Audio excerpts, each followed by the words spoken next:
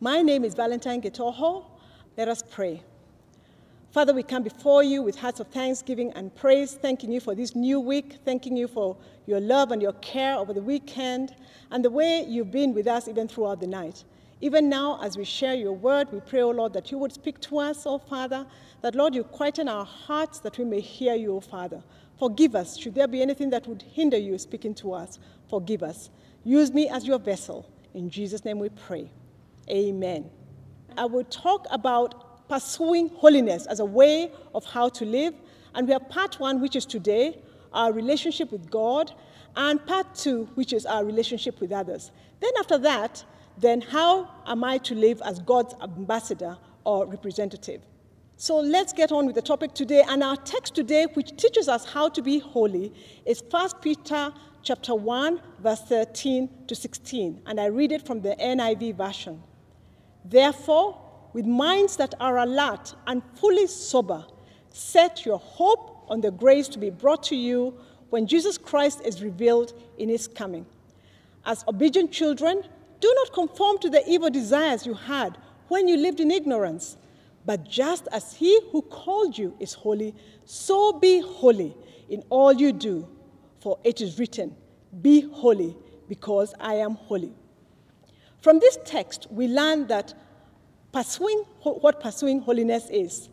Pursuing means following, striving to gain, seeking to attain, like you pursue a career, pursue a degree, whatever it is. There's a zeal that comes in pursuing. And if you're pursuing holiness, that means that we are pursuing something. And what we are pursuing, if it is holiness, it is to be holy because God is holy. In Leviticus 11:44 and 45, and verse 19 and 2 and verse 20 as well, this is where the quotation we get in what we've just read in 1 Peter. Holiness in this text is derived from God. God is holy. He's distinct from his creation. He is unsustained by sin. He is the standard of righteousness. Holiness is central to who God is. So God is asking us to pursue holiness so that we can influence others with holiness. We're going to look at this through the Ten Commandments. The Ten Commandments are actually the summary of the law, which we read in many parts of the Bible, in Luke 10:25 to 27, and Matthew 22:34 to 40, where we read, love the Lord your God with all your heart and with all your soul and with all your strength and with all your mind, and love your neighbor as yourself. The Ten Commandments are divided into, the first part is about our relationship with God, and the second part is about our relationship with others. So we will now look at our relationship with God by looking at the first 4 Ten Commandments, which are in Exodus chapter 20, verses 1 to 11.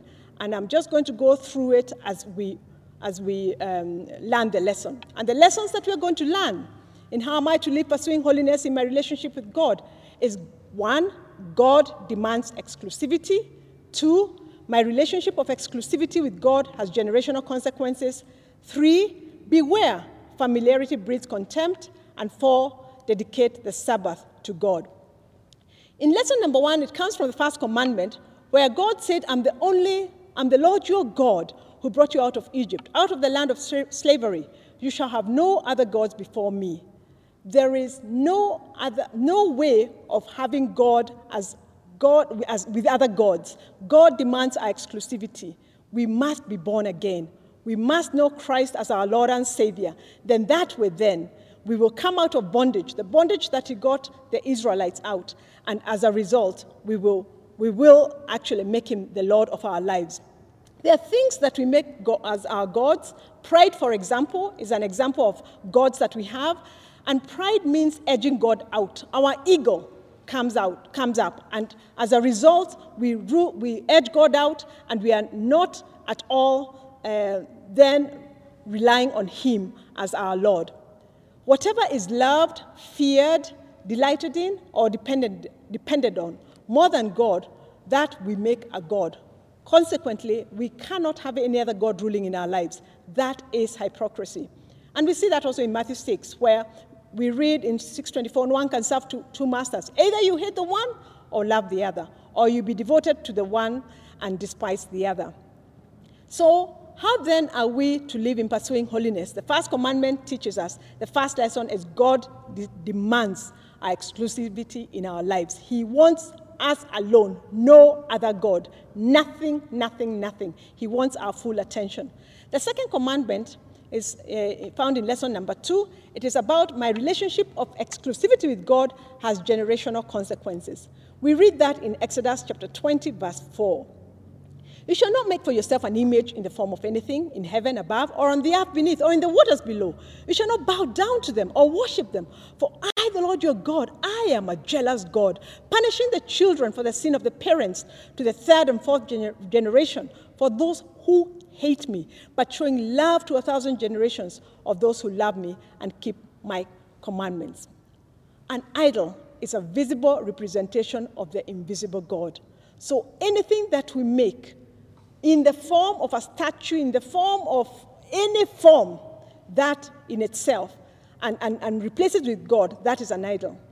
There are others which are actually not idols that we can see. They are idols that are invisible and that we have even right now in various parts of our life. But let me just go back to the visible representation. Our ancestral worship, our customs that do not honor God. There are some customs we must leave that do not honor God. Something that you carry around with you in order to feel that you are covered. You may be having a chain around your neck. You must be carrying something in your hand, otherwise you don't feel you're protected.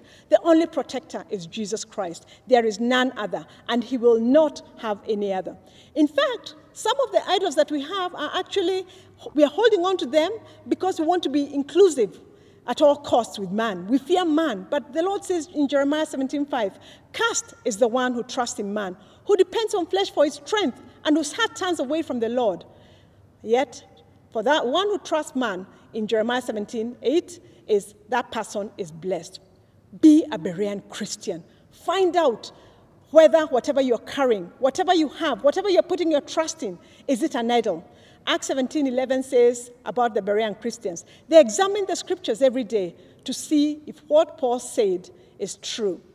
I remember a story of this, I was teaching somewhere, and somebody was saying that they're not blessed by their grandmother unless their grandmother spits on them. And I remember the argument went on and on and on, and these are believers. And at the end of the day, what was all this? And one person who was seated right at the back said, I never had a grandmother, and I'm now grown up and I'm blessed. Those are myths. Those are myths. Let us trust in the Lord and in the Lord alone and follow him. Let us put to death anything that is idolatry in our lives and move away from it. Remember, at the end of the day, that the Lord will because of not making him God, he will actually, there are generational consequences. We read that the generations which hate God will be cast to the third and fourth generations. Those ones who bless God to the many generations thereafter. So what are we saying? Check what is going on in your life. How are your lives? Is there something that has happened within your lives because of worshiping idols? And as a result, you can see a generational curse going through. The Lord says, turn away from it. Just repent, and repent for your generation, and he'll give you a brand new life. The lesson number 3, which we learn from the third commandment, is beware that we do not become too familiar with God. Familiarity breeds contempt. In Exodus 27, we read, you shall not misuse the name of the Lord your God, for the Lord will not hold any guiltless who misuses his name. When we misuse the name of the Lord, we are making him insignificant. When we defame him, when we abuse him, when we curse, when all the various things that we hear, all these things must cause pain in us. If we are numb to them, we need to be very, very aware because there is something very wrong. Does it pain you to hear the misuse of the name of the Lord in a curse, in words, in comedy, in movies, in social media that we keep on passing? Then there are other ways of misusing the name of the Lord with the wrong attitude behind it. What attitude do we have? When we say the Lord's Prayer and we are not meaning it, we are misusing the name of the Lord. When we go through the liturgy and just memorize things, we are misusing the name of the Lord. In the words that we put out in the publication on obituaries about somebody, and somebody was not even born again, that is again misusing the name of the Lord. Let us be careful that we do not become so familiar with God, we forget that he is the creator. Familiarity breeds contempt. we end up having contempt of God, and this applies in many situations that we have. May our relationship with God be so intimate that we cannot stand the misuse of his name. And finally, the fourth commandment. It says in lesson number 4, the lesson number 4 we are going to learn is dedicate the Sabbath day to God. Exodus chapter 20, verse 8 and following talks about remember the Sabbath day by keeping it holy. And right at the very end, in verse 11, it says, therefore the Lord blessed the Sabbath day and made it holy. Again, the word comes in holy, holy. Be holy because I'm holy. He's also saying that the Sabbath day is holy. All the days, the 6 days of the week, you are working. We are all working. And remember, in Deuteronomy 8:18, we read, but remember the Lord your God, for it is he who gives you the ability to produce wealth, and so confirms his covenant, which he swore to your ancestors, as it is today.